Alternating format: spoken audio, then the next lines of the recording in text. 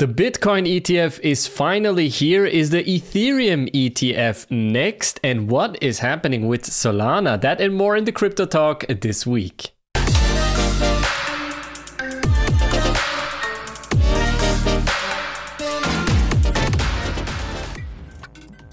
This week we're going to talk about Bitcoin because the ETF is finally here. We're going to talk about the volume and what's going to happen. Then we're talking about Ethereum because there might be clues that the Ethereum ETF might actually be next.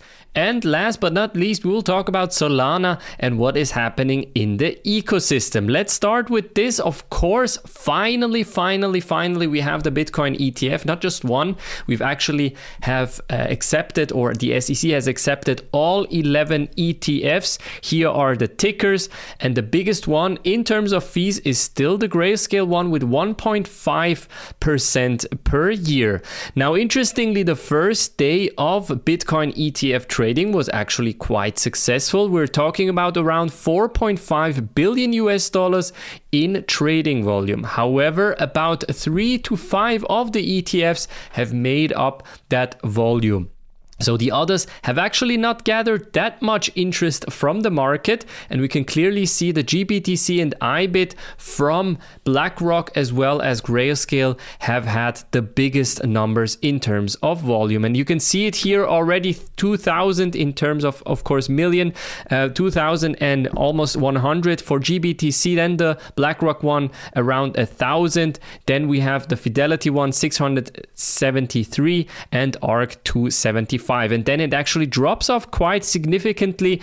And the interesting discussion here, of course, is what exactly is happening in those 4 billion US dollars. Some rumors actually say a lot of people are moving out of the Grayscale GBTC Trust, now ETF, because they have been locked in for so long and didn't have a proper way to actually get out of the trade without losing in the discount. As you remember, the discount was around 40% in the last couple of years, and it has gradually decreased step by step.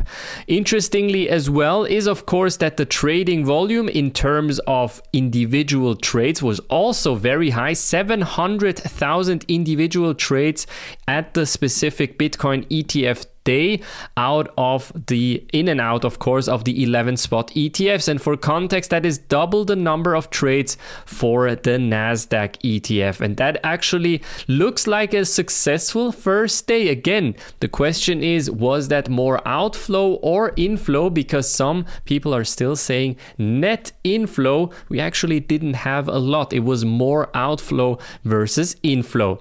Now the price has corrected down a bit. We're down to 42,000. Was it a sell the news event? That's the big question. And the big analysts are saying essentially, yes, it could be vulnerable for profit taking as a sell the news event. However, we're seeing still very strong support at around 40,000 US dollars. Other big investors such as Arthur Hayes is also saying that now the gates are open for bigger investors to actually join in. New products will come up, be it options, arbitrage opportunities, as well as financing opportunities. And that essentially means billions of dollars of flow will actually flow into Bitcoin. And of course, if it flows into the Bitcoin spot ETF, ideally, it should also have a reaction for the Bitcoin spot price. Now let's look at the chart, and we can clearly see here this crazy jump just before the acceptance of the ETFs towards around 48 to 49,000. It has since come down, hasn't actually touched 40,000. I still believe 40,000 is still a very good support line here to keep trading, and I do think this will trade sideways for now. Interestingly, after the Bitcoin ETFs have been approved, another coin has actually jumped up, and of course it was Ethereum. We talked about this, guys. So essentially the strategy was sell the news on the Bitcoin ETF, focus on Ethereum because Ethereum was undervalued in my opinion. Now Ethereum has jumped up, and of course it might even jump higher, and we can still see this is an S1. So an Ethereum ETF is currently in the works. It's not a 19B-4, which is essentially actually, as soon as the 19B-4 is entered to the SEC system, the clock starts ticking. That means that from there on, the SEC has a specific amount of days to decide whether they want to accept or decline. A lot of people are saying this summer already we will see an Ethereum ETF. That might, of course, be very positive for Ethereum.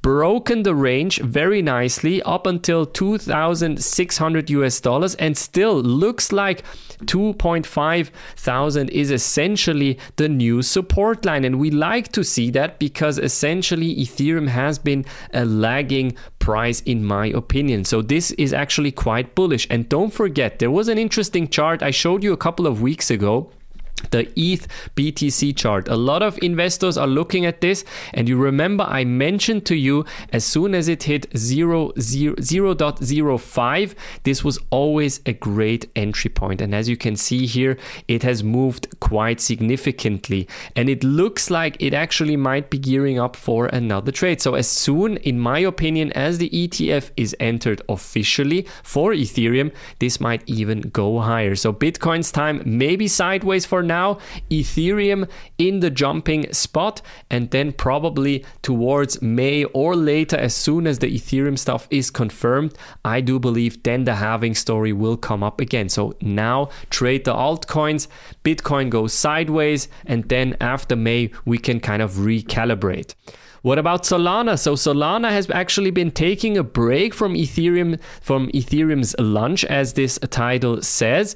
Now, Ethereum has been going quite nicely in the last couple of days, and Solana hasn't. So Solana has actually corrected quite a lot, although if we look at this kind of trend line here, it's still on trend. So the trend has not been broken yet, and while the trend is quite crazy, it's still ongoing. So this will be quite the interesting kind of area, but I do believe $90 is a very strong support line for Solana. So still, I do think this will go a bit higher as soon as the altcoin rally starts. And I actually think right now is the perfect time for an altcoin rally. So make sure that you're looking at these altcoins here and decide which bets are you willing to place up until May. Then we will probably make the switch back to Bitcoin.